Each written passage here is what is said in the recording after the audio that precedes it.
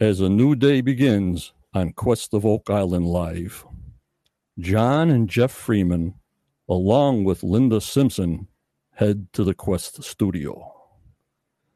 Our guest tonight has appeared on the History Channel, The Curse of Oak Island, for her knowledge of the Knights Templar and medieval history.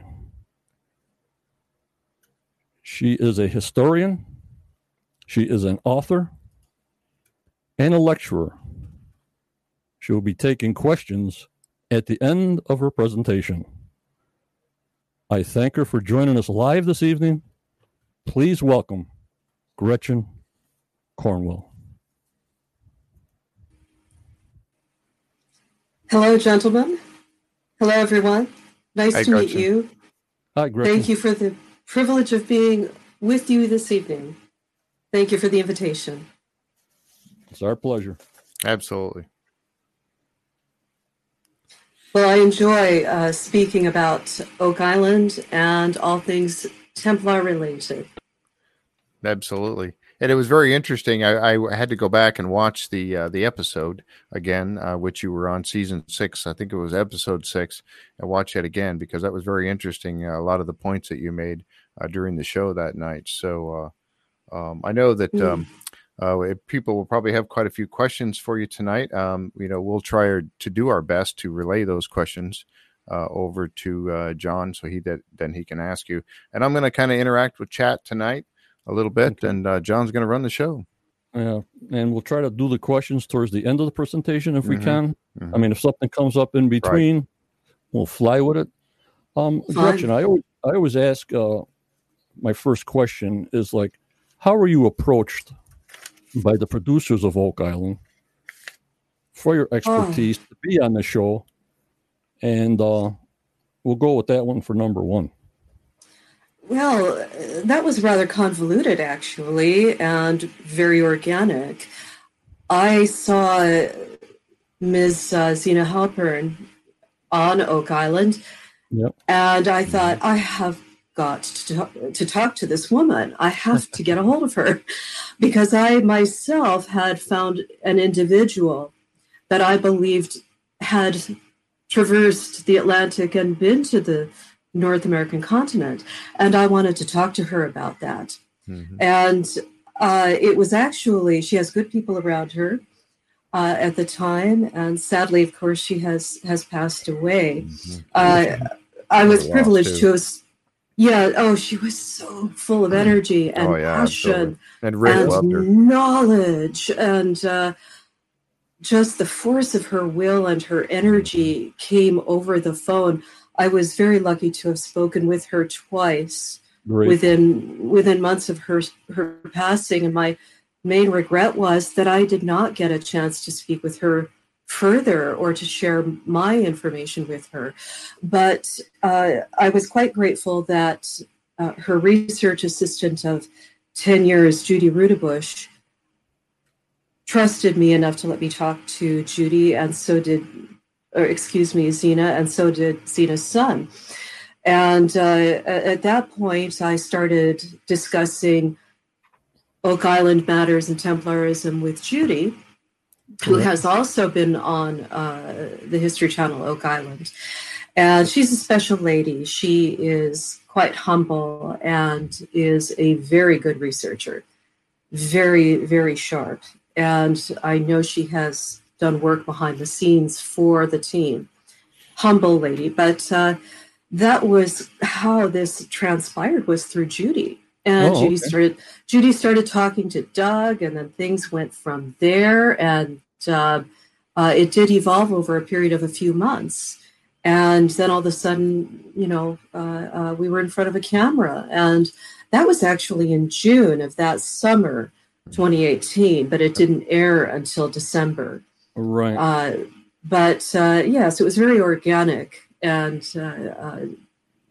wonderful to get to know some of the other people behind the scenes and get to know Doug a bit too. So Judy was the lady that was on the show that was there in the war room. Yes. Okay. Yeah. Wanted to connect that. Yeah. Yes. Okay. Absolutely. Yeah. She introduced me that night. Mm-hmm. So Very good. And also, Gretchen, I sort of try to surmise a lot of the questions that were coming through on the group. And this guy, Eric Martin, sort of summed up most of the questions I was getting of, what became of the Templars as they knew the day before October 13th. But the next day, the fleets have vanished along with enormous treasure. Give us some background and educate me on from that point forward a little bit, and then we'll go from that point to how that connected to go to Oak Island. Great. I'd be happy to. Thank you. And I'm quite excited to be here. I'm quite happy to be on with you now. This is my life's passion. The Templars, they probably had a good month head start, and perhaps longer. The king of France, or the French kingdom at that time, Philip the Fair, who was anything but fair, the year prior had the wealth of the Jewish community stolen and expelled them from the Jewish community from his kingdom. He was broke. He was involved in expensive foreign wars. He was also very greedy. So as soon as he accomplished that, and if I were a Templar with a keen military eye and an eye for, well, subterfuge, the spying world, these are military men. They're not going to be crocheting daisies, are they? They were the SAS of their day. So they can read people. They can understand where someone's coming from. So I think that there were earmarks, red flags along the way. But a month before the Templars were arrested, the king sent out sealed orders to his men across the kingdom, stating that on Friday the 13th, the morning of, they were to arrest their local Templars in their own preceptories, farms, fortresses, commanderies. So that was the order that went out. Now, the Templars weren't just men on horses. It took 3 to 6 individuals to keep a knight on a horse. It also took a wide range of services such as food, armor, blacksmithing. So we're talking about individuals who were embedded in their communities through families.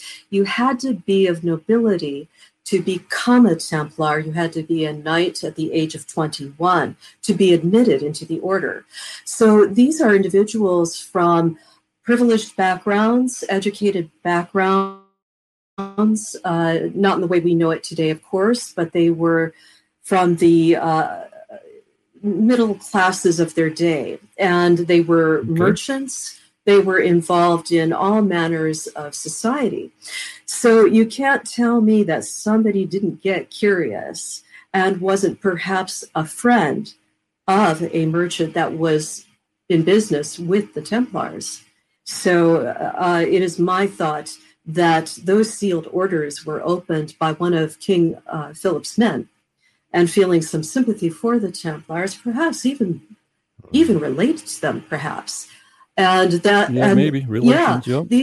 This was a network of individuals. They didn't exist in a bubble, a floating balloon outside of and disconnected from all space. This was more like a row of dominoes that connected to everything.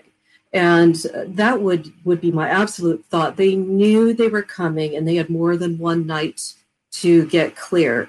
But their numbers were not as great as King Philip's. He had one of the strongest, most sophisticated standing armies in Europe. So they weren't going to be able to launch an offensive or a martial defense. So what they chose to do was to take what they could, alert who they could without tipping their hand, and disperse their most valuable men and assets and treasures. And those men and individuals would have gone to, everybody knows, of course, Scotland.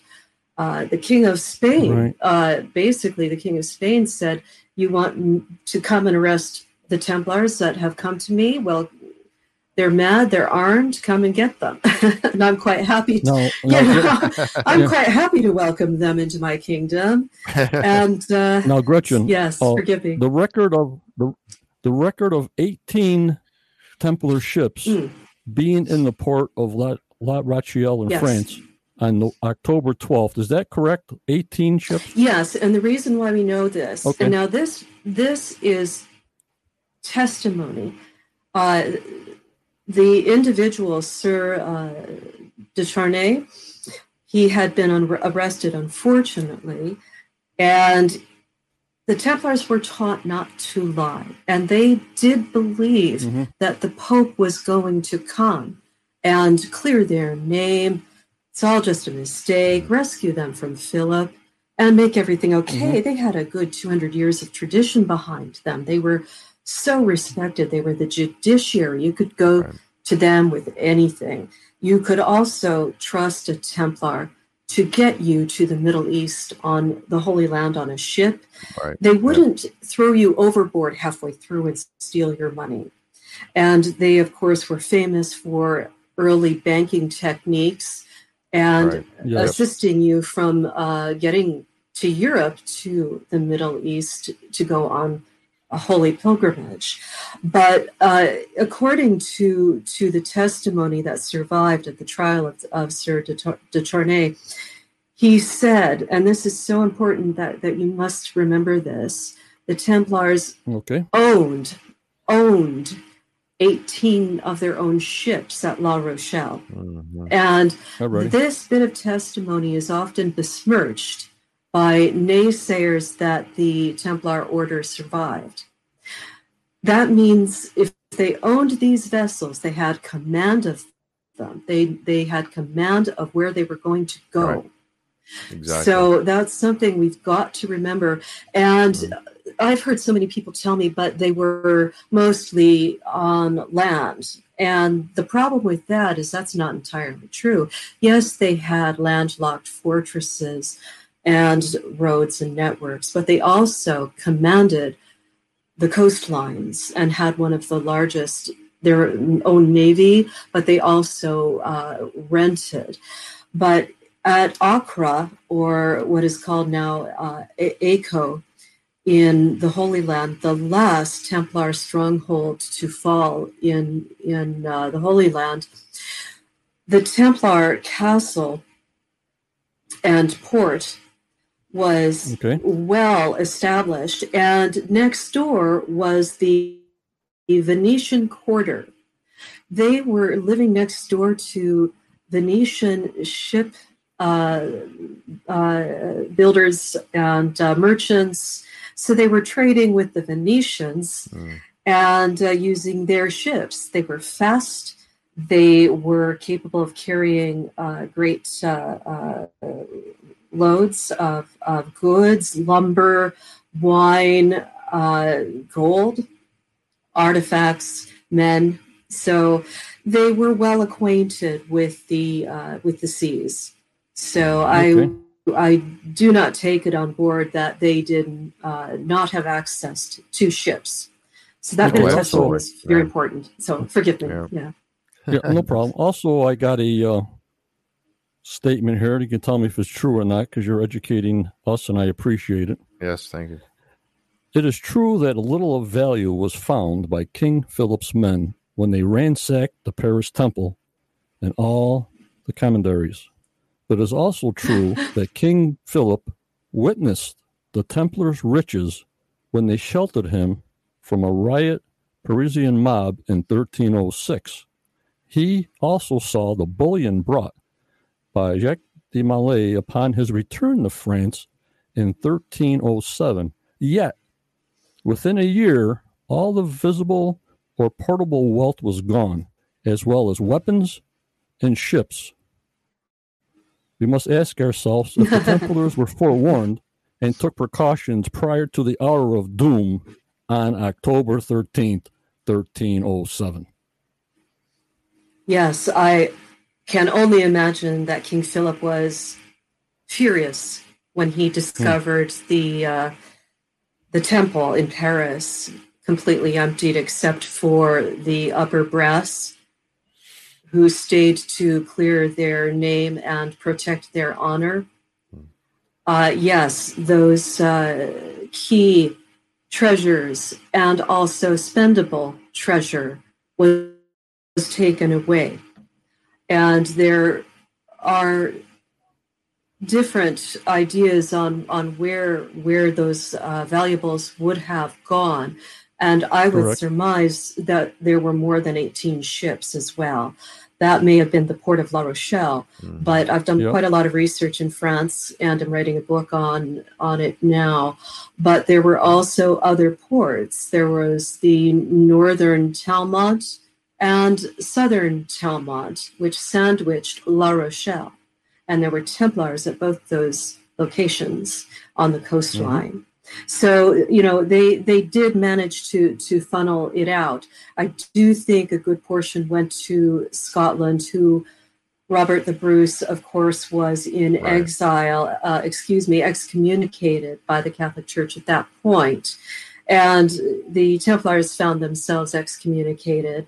So they obviously they went there. And of course, one of the battles against Edward II Plantagenet, the legend of white knights on horseback riding into battle and defeating the English to the tune of 20,000 lost souls on the English side. That's incredible. That's tremendous. So, and I do think that their most sacred of objects would have gone to Oak Island. And of course, they went to Switzerland, Spain, Portugal. Yep. Portugal is a Templar kingdom. And they branched all out. They branched out. People focus on Scotland, they focus on Paris, they focus. But remember, they branched out all over Europe, which I think they were a successful, corporate, repeatable organization. Right, and if they had taken away that much of what they had in valuables, obviously it wouldn't have gone all to one place. Correct. That would be folly. That would be folly in case absolutely. They were compromised. Yes. Yep, exactly right. But I obviously they did escape. They could not protect everyone because they just didn't have enough time, but they did have at least a month and deep suspicions that something dreadful was about to happen. Correct. And yes. Now, what I also find interesting as part of the de Charnay testimony is this, that the commander of the preceptory took 150 men and 3 cartloads of gold and silver on the night of the 12th.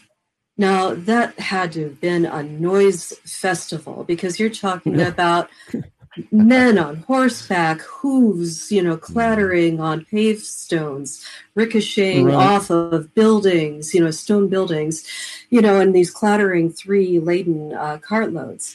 Now, they didn't make it to the coast. And in all honesty, there was no way they were going to make it to La Rochelle. It was too far away. I think it was a deterrent. They wanted to draw off the king's men, and they did it successfully to the tune of their own loss. They were arrested, and the king. That's how the Templars were. They were so proud that they would make a diversion. They would make a diversion like that, so the majority of them would have a free shot. Of freedom, and they would just sacrifice themselves. I understand that. Yeah, and their odds were 3 to 1, if not more, and they were never allowed to leave the battlefield. They were always first on and last off. And there is nothing of note that has survived in records that King Philip gained anything other than spendable treasure out of that, of capturing that column that was trying to get to the coast. So he would have shot at it from the highest rooftops if they had anything of sacred relevance that could have given his reign greater permanence, greater credence, So he got spendable treasure. They gave it to him so they could get something else out at the last minute, probably along the River Seine that went down through Le Havre port and via shallow boats. And they would have had locations along that river, probably being watched by enemies as well. But that would have been a route that I would have gone to get out of there. And having these brave officers, lead the king's men off in another direction, that's incredible. So, yep. What else can I say about this? Goodness. I can't top that off with anything at the moment. Does anybody else have any questions on that front? You see any questions, Jeff? Yeah, bit? Not so much on that. Let's see. I just jotted down a couple here. And these pretty much get back to the whole thing of, the Templars with Oak Island, connecting that, obviously. And I really appreciate, Gretchen, how much knowledge you have on the Templars. Oh, thank you. And everything that they took place over there. And, and obviously it was my belief that obviously they went to Nova Scotia or went to Scotland. And then from there, obviously the belief that they came over to Nova Scotia because that's New Scotland. So kind of ties that together. Absolutely. Absolutely. So red flag. Yeah, exactly. So and like we said, not all of the treasure is going to be anything that they had. All their assets is not going to go to one place. They split it up and went to different places. Absolutely. So in one of those places, I believe, and I believe you do too, and John as well, that they came to Nova Scotia and they brought something with them at that time. Right. And that's our next questioning was going to go from Europe. We're going west, Gretchen. We're going west. Yes, and they went west because they knew it was already there. And this is, I hope you have time for this. If this is too complicated, let me know. But the location, the Viking settlement at Newfoundland, has recently been cited as a ship repair station. Now, that suggests that there were probably other settlements around in order to warrant there being a repair station. Mm-hmm. So that was founded in 1000 AD.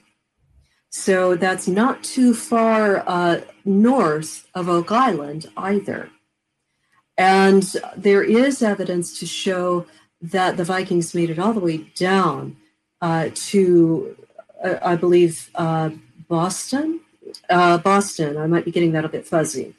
But there is a stone, a fairly good-sized stone. It's underwater now, but it was photographed in the 1930s, and it has Viking runes carved onto it. Mm-hmm. So interesting. There is this legend and a little bit of evidence there of the Viking rune language being carved on this stone that used to be something you could walk up to. Now you have to dive to find it. And if anybody out there is a Josh Gates fan, he actually included that in one of his episodes. Fantastic episode. So he's terrific. I really appreciate Josh Gates. I actually got to meet him before, but sorry, go ahead. Oh, splendid. Yeah. But so it is not outside of the realm of possibility that the Templars were there because their forebears were there first. Right. Now, fast forward to 1066. So we've got 1000 AD. Fast forward to 1066 when William the Conqueror, who was descended of Norse and Vikings, he was of Normandy in France, was a land given to Vikings, to Rollo. Rollo had the Vikings had sacked Paris once already. Another wave came into Paris and attempted it a second time, and the Merovingian king of Paris said, right, these guys are tougher than we are. Why don't we just royalize them? I'll marry my daughter off to their strongest leader and give him what becomes Normandy. Mm-hmm. So William the Conqueror is of the descendant of Rollo. So he is the last greatest Viking, and he takes the throne of England. And that is when the Viking raids cease in Europe, because they had finally conquered England and also northern England, York, the city of York, Jorvik. So, and these individuals commanded the seas. Normandy is not far away from Bernard de Clairvaux's place of birth in northern France. You've got a lot of Norse DNA in northern France. So when William the Conqueror, I'm jumping around, Bernard de Clairvaux was one of the masterminds behind the Knights Templar. So when William the Conqueror goes and takes England, Norse knowledge of sailing and also secret knowledge of North America gets into the English crown and also the upper echelons of French nobility, and also Scotland. So these noble houses were all interconnected, and where it got difficult for the Templars is they were brothers without borders, and they only paid respect to the Pope. He was their liege lord, if you will. And they could walk into any kingdom they wished to with their men. And this must have been rather intimidating to have the best warriors, you know, and they had the most sophisticated gear, you know, walking across their lands. It must have been a bit intimidating. But the knowledge of sailing of the Norse seeps into the nobility of Europe, Western Europe, and they go to North America, and the Templars follow because they knew it would be safe. There aren't a lot of Europeans vying for that land at that time. Right. That was their territory. And I do view Oak Island as a repository, a bank, if you will, that has been visited and revisited by different groups over time. So certainly the Templars viewed it as sacred, and also a vault, but also Queen Elizabeth, her agents, and Francis Bacon. I do adhere to that theory as well. So we've got layers of visitations, and that's why it's been so confusing. Yes, it's not absolutely. Just one. It's been repeated visits, right. And somehow Francis Bacon and Queen Elizabeth's agents eventually found Oak Island, and one of the interesting things about this is an Elizabethan warship was excavated, if you will. It's underwater. It went down. Mm-hmm. This ship went down, and I think that might have been in 2006. I might have that wrong. But they found a box of navigation equipment, and inside this box of navigation equipment was a piece of optical calcite.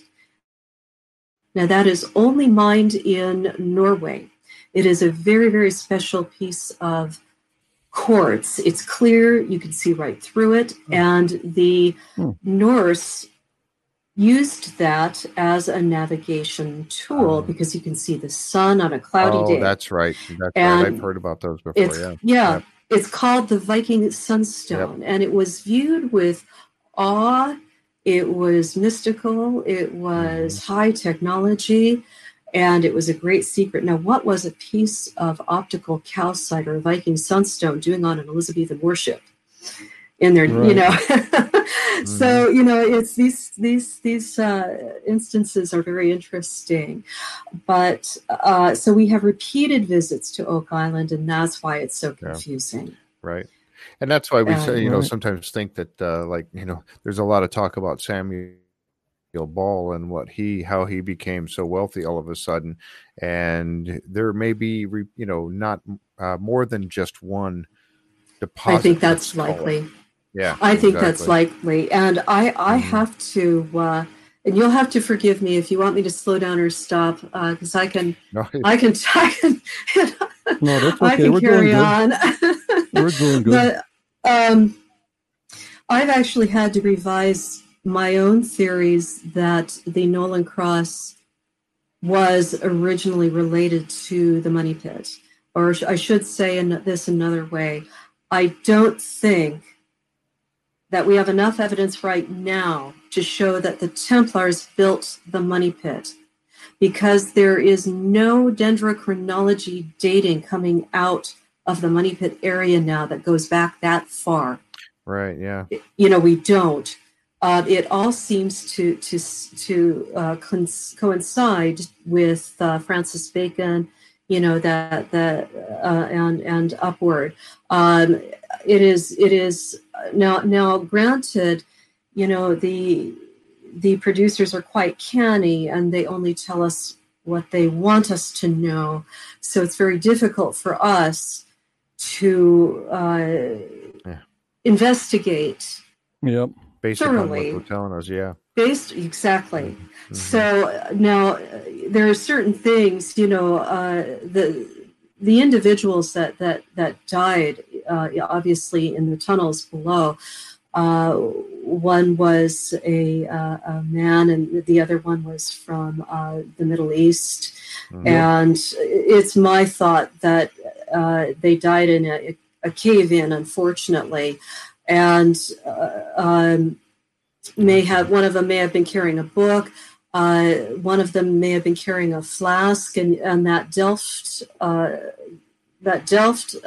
that you get in Holland, that it's crockery that's painted white and then blue decorative, you know, mm-hmm. frills on it. You know, those you could get. They used that style not just to make plates. That would have been a flask. Somebody would have had a flask down there in their pocket. So that's what I think that was, and then traces of a book. But it's just bonkers that who would care that much to bury something that deep? Oh, absolutely. And it wouldn't be spendable treasure. Nobody goes to that trouble to put spendable treasure down there because you want to go and retrieve it. So it must have been something very, very special. And it could have been the original documents of Shakespeare. But I do think there is an important Templar vault or cache on the island elsewhere. Or we just have not been told there's a archaeological link in the Money Pit area to the historic timeline of the Templars. Right. What is your thing on the coconut fiber? I mean, that's the only fiber that goes way back when. That's phenomenal. Yes. See, that is the. I did find that coconut fibers had been tested in the 90s. 5 different tests. They all pointed to 1200. And I had to pin everything I had on that date, even though it was just the coconut fibers to 1200 and the Templars.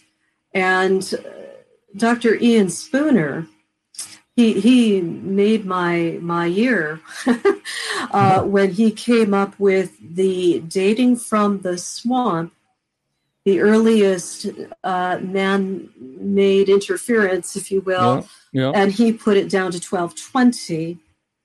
And the platform platform out of the stones, that massive like the paved platform, area. paved area. That's all dates to 1200, 1220. So who would have been capable of that at that time? And that would have been the Templars. And I do think the Nolan Cross goes back to that time, because Fred Nolan was right. It was two islands. And the western side was a great deal larger. Right. And this is the only thing that makes sense of the Nolan Cross in relationship to the landscape, because everything was line of sight. When you were building a cathedral, when you were surveying at that time, everything was line of sight. And they had various instruments that we consider crude today, but they worked. And these individuals were able to build cathedrals that stand today, that are 1,200, well over 1,000 years old. Yeah. But everything is line of sight. So you take the lower two stones of the cross, and those are on the western side of the island. And that gives you the line of sight to traverse the water to get to the other side, which would be the headstone, the skull stone, to the rest of the structure. And it's the proportions of that were important to them. And I think that has to be a clue to us as to another location on the island, another place for a potential treasure, not necessarily associated with the money pit. Now, that does not mean that it may not have been repurposed by the Queen Elizabeth's agents, Francis Bacon, to indicate the money pit which they built. So these are just thoughts, because you have to change with the research and the science. You have to go with the science. Yep. Otherwise, it's just a fantasy and a dream. So we have to stay flexible. And I do think that the Nolan Cross, the Templars did everything with practicality, and I mean, they were down and dirty practicality, but also with a level of reverence that outstrips anyone when it comes to spiritual ideals. So everything was interlaced, and the layers of onions, layered onions, and the deeper in you go, the deeper in you go. Yep. And we're hoping this coming season or next season or whatever they're doing, that we're going to get some excavation at Nolan's Cross to see if there's any more clues. I would sure like to. Yeah, maybe below the boulders or on the side of the boulders, because we haven't even. Yes, I'd like to see that. Right, we haven't even touched.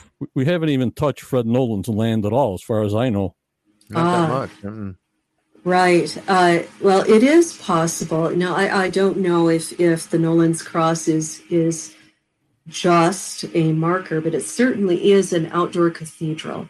Right. It's huge. And it certainly is important to the story, too. It's very important. It's not there by mistake or just by, let's put a cross here. There's a special purpose for it. Yeah, the maths are identical. And the crossbars on either side of the headstone are identical. And it's possible someone might be interred below that stone. As some of you may know, when Templars were buried, basically they gave up their name to the order along with their wealth. So they were never marked with a name, but a blank stone and a sword. And some of them had a staff with a rose compass as well. But they would be anonymous. And in rare cases, you can find church records where you will have the name of a Templar knight recorded in church records that may have survived. Right. So, but it's possible. So you do have a a sword on the headstone. But so much incredible work was done to identify that with the swamp as being a triangle, a pyramid. And just marvelous information on that front. And what's important about the sword in that context is that it is a compass. You know, the medieval compasses that you use to draw circles, and so it gives you an angle, and along with the face, the eyes, it gives you a triangle and degrees. So that part is interesting. Now there are things we don't know yet. There are things I'm still working on. I've a few theories as to possible Templar locations on Oak Island as far as a hidden vault is concerned, but I certainly don't have an answer yet. I've been approached by a few people with their theories. One or two I thought were quite sound. Okay. And I know that one individual has already been in touch with Doug Kroll of Oak Island as to his theory. He put it in front of myself. So I am looking at a few. But I do hope they find the chapel vault, the money pit, this season. I surely think that some of the spendable treasure has gone. And correct. I do give a lot of credence to Court Lindahl's theory that the American Revolution benefited from spendable treasures. Again, yeah, that's another big theory. Yep. And absolutely. And then Ben Franklin, of course, which your interview with them on the show, he goes to the French Masons to get what? Yes. Well, they were the Spendables. Spendables, and that actual interview was a great deal longer. It was it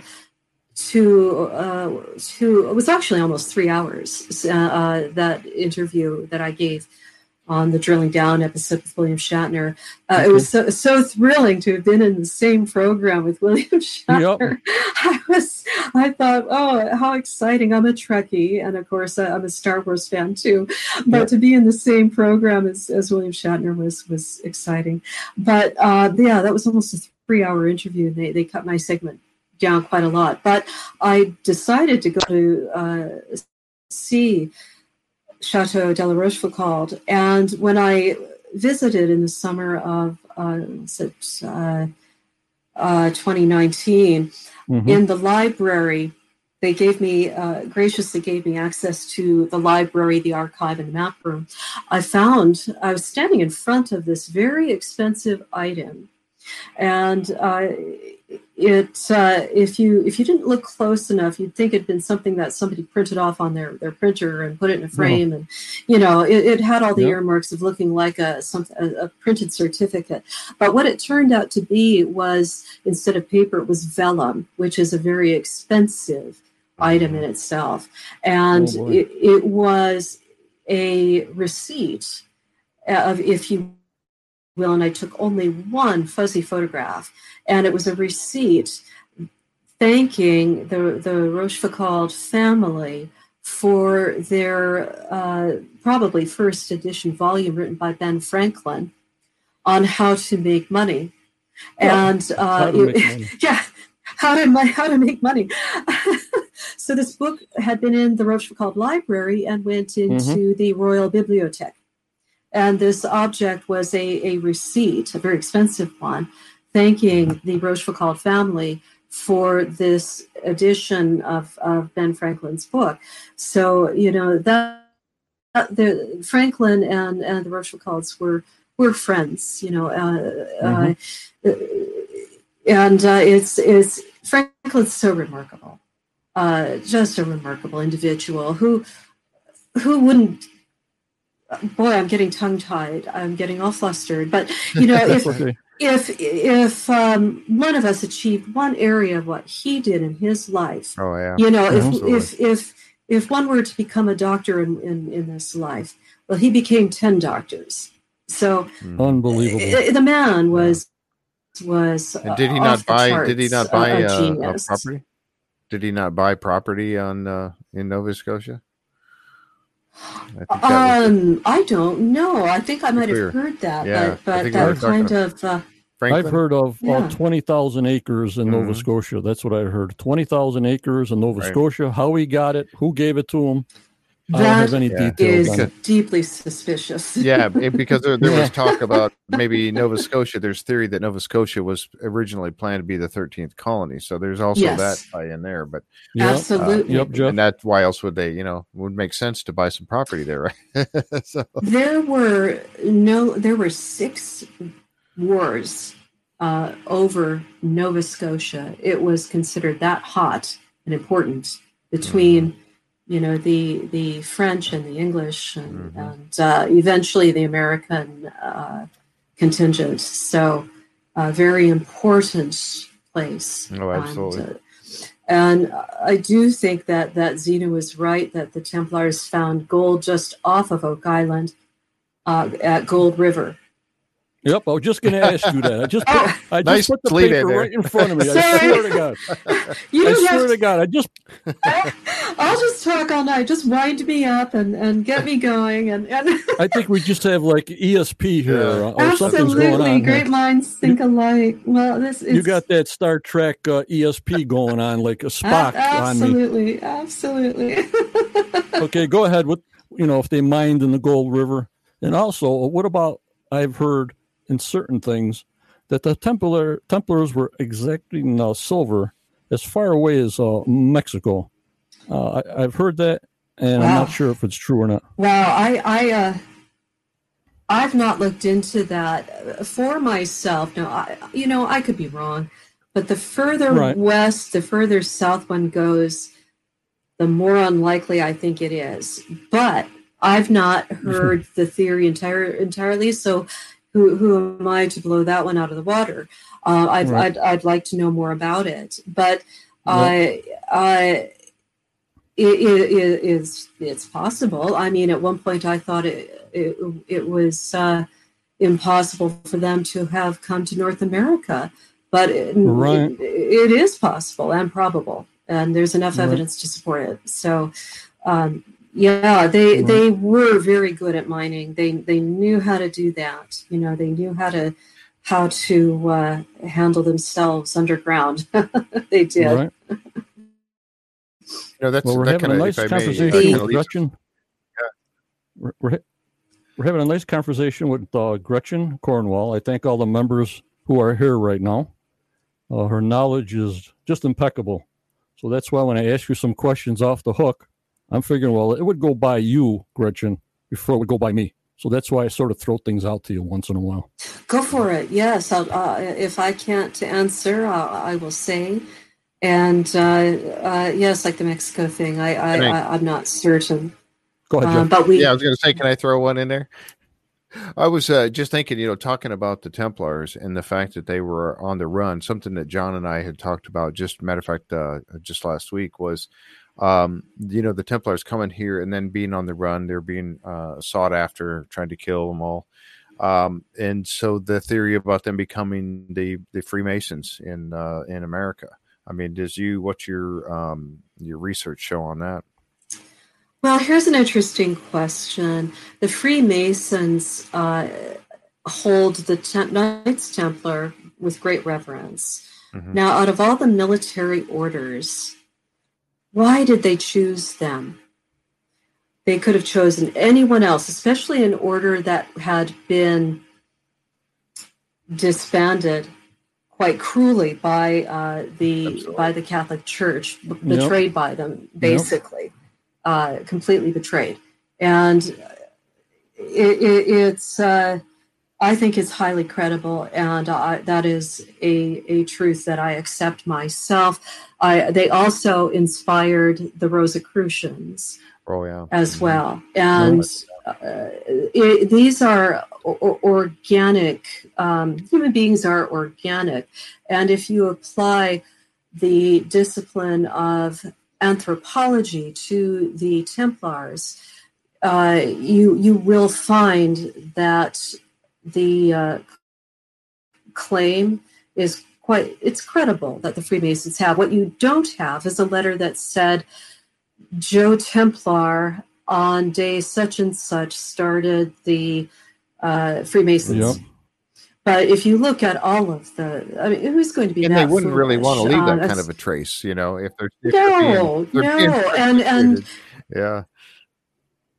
Yep. Yeah, and of course, even no, I'm not anti-Catholic. I'm certainly not anti any religion. But if you're a Catholic, it is they ask their flock not to join the Freemasons, and one of the reasons why is that at the time, go back far enough, Catholicism was the only religion in Europe, the only game in town, and they had amassed incredible riches. Because you were supposed to tithe, and they taxed people, and the amount of riches they gained over the centuries is incredible. Now, why would they want an outside group coming in and cutting a slice off for themselves? Yeah, it makes sense. It makes sense, Gretchen. The Freemasons were the first secular body outside of the church that in its truest form wanted to make better human beings out of men, and to raise better men, and also a psychological system outside of religion. And that was a very deep threat to the European world. Very deep threat. And it also has the seeds of democracy placed right in it, because individuals rise by merit within these societies. It's not necessarily who you know, but in its purest form. It is by your own worth, inner worth. Who is the most capable? So, the Ben Franklin rose to great heights because he was incredibly gifted and capable and dedicated, very wise. Yep. George Washington as well. And I admire these individuals greatly. I truly do. Right. And this, not to go too far off the beaten track, but this is something that may be pertinent to the discussion briefly. There's been a lot of discussion lately as to the founding fathers and, of course, slavery, which is abhorrent. Right. But what I will say is this: I do think that America is divinely inspired, and that there is a beautiful loophole in the Constitution, in that all men are able to. Forgive me, I'm getting a bit tired here, but it's all men are equal and able to pursue the pursuit of happiness. All men are created equal and in the pursuit of happiness. So I just wanted to slip that in there. And okay, Gretchen. And of course, women as well. I don't mean to get political by any stretch, but it takes centuries, unfortunately. And as a historian, you look at the long lens of history going back, and oh my word, it takes such a long time for things to change. And then you get some factions that don't want to change, and so there's resistance, and then there's pushes forwards. And when you turn around and look back and you think, well, why didn't this happen sooner? At least it did happen. So we've got to be diligent and protect the independent sovereign right of the individual, but also be of service to your immediate sphere, community, and to the country that has given you opportunity and safety and the opportunity for growth. Anyway, all right. Okay. I got my last question for you. Then we can wind it up. Maybe a couple of questions from the members. As the Templars went west, from Oak Island, Templars went further inland, I hear, with the assistance of some Mohegan Indians to Wisconsin. Do you know any? Do you possibly know anything of this connection of the Templars going to the Mohegan Reservation in Wisconsin? Boom. I was blessed to be approached and sent a mysterious photograph, just one photograph, of a degraded Templar cross pate carving. And I was immediately grabbed, and also concerned about the validity of it. Okay, right now, what you're seeing, the answer is yes. And after a year, I decided to fly from London to Milwaukee, and was met there by the individual who discovered this location. He grew up around this location, and he is half Mohican and a retired decorated police officer of 30 years, an outstanding individual. Okay, you can mention his name, no problem. If he wants to be public, that's up to him.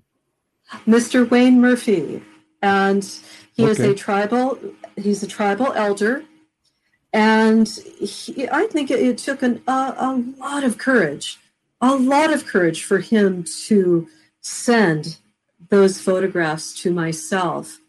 And I responded, I'm grateful that I did, and made the decision to travel to the Mohican Reservation. And I was grateful to have been welcomed there as well. That's fantastic, yeah. And I learned so much, and I came away with an education myself after 12 days that I wasn't expecting. And it was incredible. It was almost overwhelming. But that right there, the photograph there is inside a cave, a narrow cave, and it's man-made, angular walls. And what you're seeing there is my hand at the base of or on a blade of a sword. Mm-hmm. Very difficult to see now. Much of it has been eroded away. And the photograph you had a moment ago showed what it looked like to the camera. The naked eye actually showed more detail, but it is a sword with a Templar cross as a hilt for the sword. Wow. And that indicates a potential burial. And we discussed before that Templars buried their dead with just a sword, and that is on what I've called the Night Stone, and it is, I believe, an effigy of a knight in armor, certainly corroded, not entirely finished, but it was dressed, it was faced in order to receive carvings. And this is a faded Templar cross pate down about midway on the Night Stone, the body. And there are quite a few more carvings. And it also there's the tomb again, and the roof line is made out of a large round boulder that is elongated, and it had been, and it's round. It's like a log made out of stone, and it's long enough for someone to lay down in it and certainly stand. And it was carved and split out of a massive boulder. These boulders, these glacier boulders, that were dumped in that area as the ice age was ending and receding, are immense, and they're scattered everywhere across the terrain.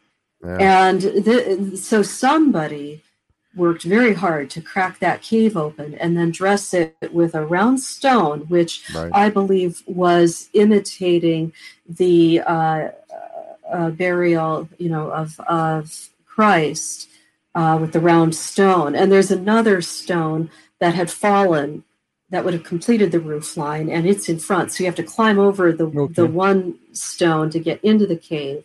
So the mouth of the cave and the roof line was of round log stones, and also these triangle stones next to the round stones. So it's definitely a man-made structure, and this is a carving on the right-hand side of the night stone, and it is a triangle with the capstone cut off, lifted above it, and we are all familiar with that. And $100 bill, yeah. And for myself, I view this as Templar 2.0. We had our head cut off. And we made it through, and we're still a cohesive triangle, and we are still here. And so phenomenal. Am I going too fast, Gretchen? No, you're fine. And this is I wanted to show people what I saw when I investigated the stone here, and I superimposed a photograph of a reenactor. His name is Sir George Emmanuel Runner. He's on Facebook. He's in my friend list. He is an educator, a reenactor, and he is wearing armor that is appropriate to the time. And so this is pretty much what I could what I'm seeing when I'm in front of that stone, just to try to give you an idea. And this is on the right-hand side as you're looking at the photo of the night stone, where the triangle was, where I found the triangle. I peeled away the lichen to reveal that. You have to be careful when you peel away lichen. It can, the roots can dig in and destroy the monument or carvings underneath. You can't just go up and rip it off. You have to be very gentle. And lichen is very, very slow growing, millimeter a year. So, you have a big, thick carpet of lichen. That lichen's been there a long time, hundreds of years. And what you're seeing there also is from Site 3. And I've not been to Site 3 yet, but Wayne Murphy's son discovered it while he was out hunting. And this is obviously a stone that has been dressed. It's rectangular to become part. It's going to be part of a building. So these stones are in like manner scattered throughout. And near the night stone, there are other beginnings of faced and squared stones like that as well. And I saw it out the car window. I said, "Wait, can you stop for a minute?" And I took a few, cursory photographs of these stones that were being cut from the boulders. And this granite, the granite. Feldspar is filled with tiny crystals, and that is a energetic amplifier. And you'll find quartz in bunches. Quartz is used for many things today in our technology, and for some reason the Templars, they went for the quartz, and that's what all of this stone is. So they were planning to build structures that had and left markers, monuments of this resonating quartz granite, and that is basically I decided to. There are 150 photographs in this book, maps and drawings of my time on the Mohican Reservation. And I did learn so much from them while I was there. Right. Can you tell the members how to purchase or how to get these? We'll go through your books now with this one book. Yeah, of course. So this is a photo journal. This is very different from my first book. My first book is quite academic. This is a photo journal. So again, 150 photos that I took at that location. Okay. And also my commentary scattered throughout my experience there and what I found there. And I'm sure that it will be followed up soon with another volume. Yeah. Site 3 has become very interesting, and Wayne Murphy has decided to assemble a team. And we reached out to a gentleman called Sean Williamson in Scotland. He is associated with Clan Sinclair and also Gunn. And so, that's a pretty big deal. He's a well-known artist and stonemason. Okay. And if you want anyone alive to who knows about medieval stone and Templars and how they worked their craft, it's going to be him. So he's on board. He's also in my friend list. He's a very accomplished artist. And we have a videographer. We have let's see, who's the other gentleman? Alessandra's husband, Tim, is joining us with his equipment that can measure magnetic fields in the earth. Fantastic. So I look forward to finding out what his survey will share with us. And this is my first book, the revised edition. And this took 9 years to write. It was a challenge. And I've heard it is quite heavy going. So if you can't get through it, don't feel bad. Throw it at a burglar. Throw it at a burglar. And this one here. So that is actually the extended chapter from my revised edition that you just saw, and it has all the new forward material. It is called The Stars of the Magdalene, and I discovered a star chart that was created by Julius Schiller, German cartographer and lawyer, and he passed away in 1629, the year that this star chart was released. And he replaced Cassiopeia in the star chart with Mary Magdalene and dubbed her as the Queen of Heaven. And of course, Cassiopeia is a throne, and it revolves around the North Star, which is meant to represent Christ in this context. And it is filled with amazing alchemical iconography. And interestingly, in this particular star chart, the Virgin Mary is not represented. So it is all quite laden with meaning. And it's interesting. The star chart itself is absolutely beautiful. And I was given permission from Linden Hall in the U.S. that has the entire star chart from 1629, and they gave me permission to use 2 plates. So I was quite grateful for that. But yes, I Wisconsin, the Mohican Reservation. The Mohicans were not the original tribe. At the time the Templars would have been there. It would have been the Oneida tribe and the Menominee. And the language expert for the Mohicans, I spoke with him. There's a photograph of him in the book. Larry is his name, very gifted, intelligent man, dedicated to teaching anyone and children, Mohican children, their language and keeping the language alive. And he said that the Oneida tribe were, the Menominees had been there since the Ice Age and were open-armed people. Mm-hmm. So I think that they would have been quite welcoming to a Templar exploratory party who had been accompanied by other guides and allies, such as the Mi'kmaq tribe.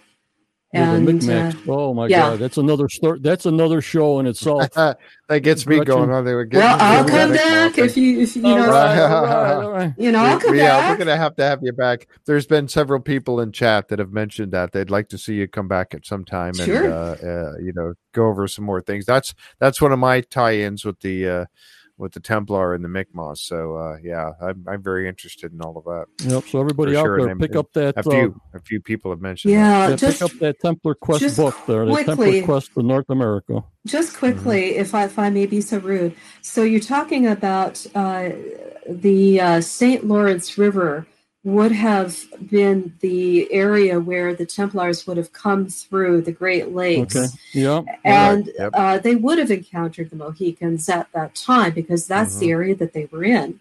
So it's this real serendipitous circle that they would have followed the Great Lakes trading route, and it would have become the Trail of Tears for the Mohican tribe. In 1835, they were moved from New York to where they are currently in Wisconsin. Right. So they would have met the Templars, perhaps even gone through with them of guides, and met the Menominees and the Oneidas in what is now the Mohican Reservation.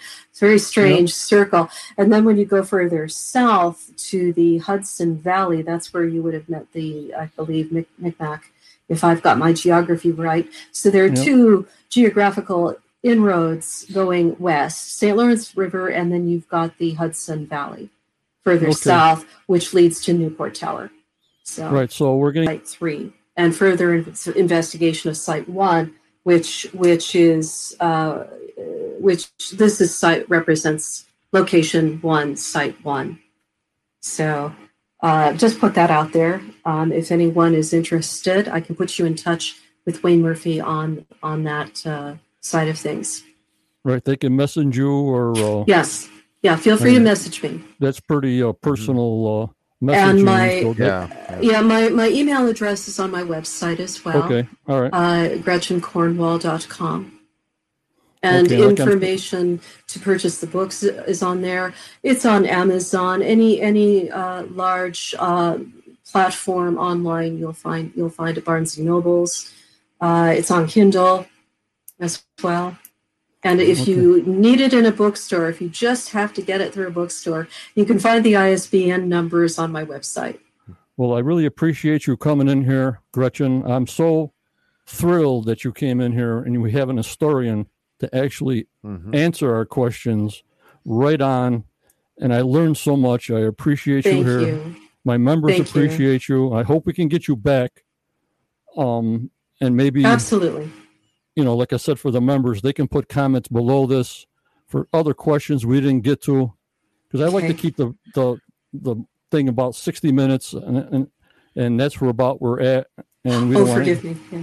No. And what do you think, Jeff? Oh yeah, absolutely. And also, I was just mentioning in chat to the folks that were here.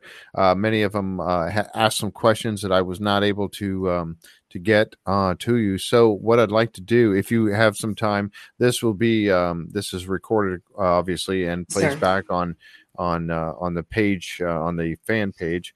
So if you would read it, and sometimes and maybe if you want to respond to some of the people's questions, that'd be great. I know I mentioned that I would. Yes, I'd be quite happy to be engaged with. That's awesome. With your group. I'm very happy to be invited and look forward to answering questions as I can. And I just, I'm forgetting some, yes. John, you asked me a question during the sound check yesterday that we did. And we actually ended up having a 45-minute conversation that was quite terrific. It was supposed to be a very short tech question, but you did ask me a question, and I popped out with my stock answer. And I did ask an individual that I consider my upline whether or not I did the right thing. And he said, well, why don't you put it out there? So I thought, okay. About 6 months ago, I was recruited into a Rosicrucian order. So, yes, I am not a Freemason, but yes, Rosicrucian. I have been approached by other groups and find a great deal of value in joining a modern group, and many have their deep roots going back to the Templar Knights. And of course, there is no one that can prove they are directly descended, but the spirit that flows through these societies is genuine. Yeah, my lips are sealed, and the 60,200 people, whatever we're at, we don't know anything. You must tell them. You must tell them not to speak of it. Okay, well, thank you, and have a good night, and I appreciate everything. Thank you so much, Gretchen. Very nice to meet you. It's just unbelievable that you came on. I thank you so much. Bye-bye, everybody. Thank you, John. Take care. Thank you, everyone. Good night, everybody.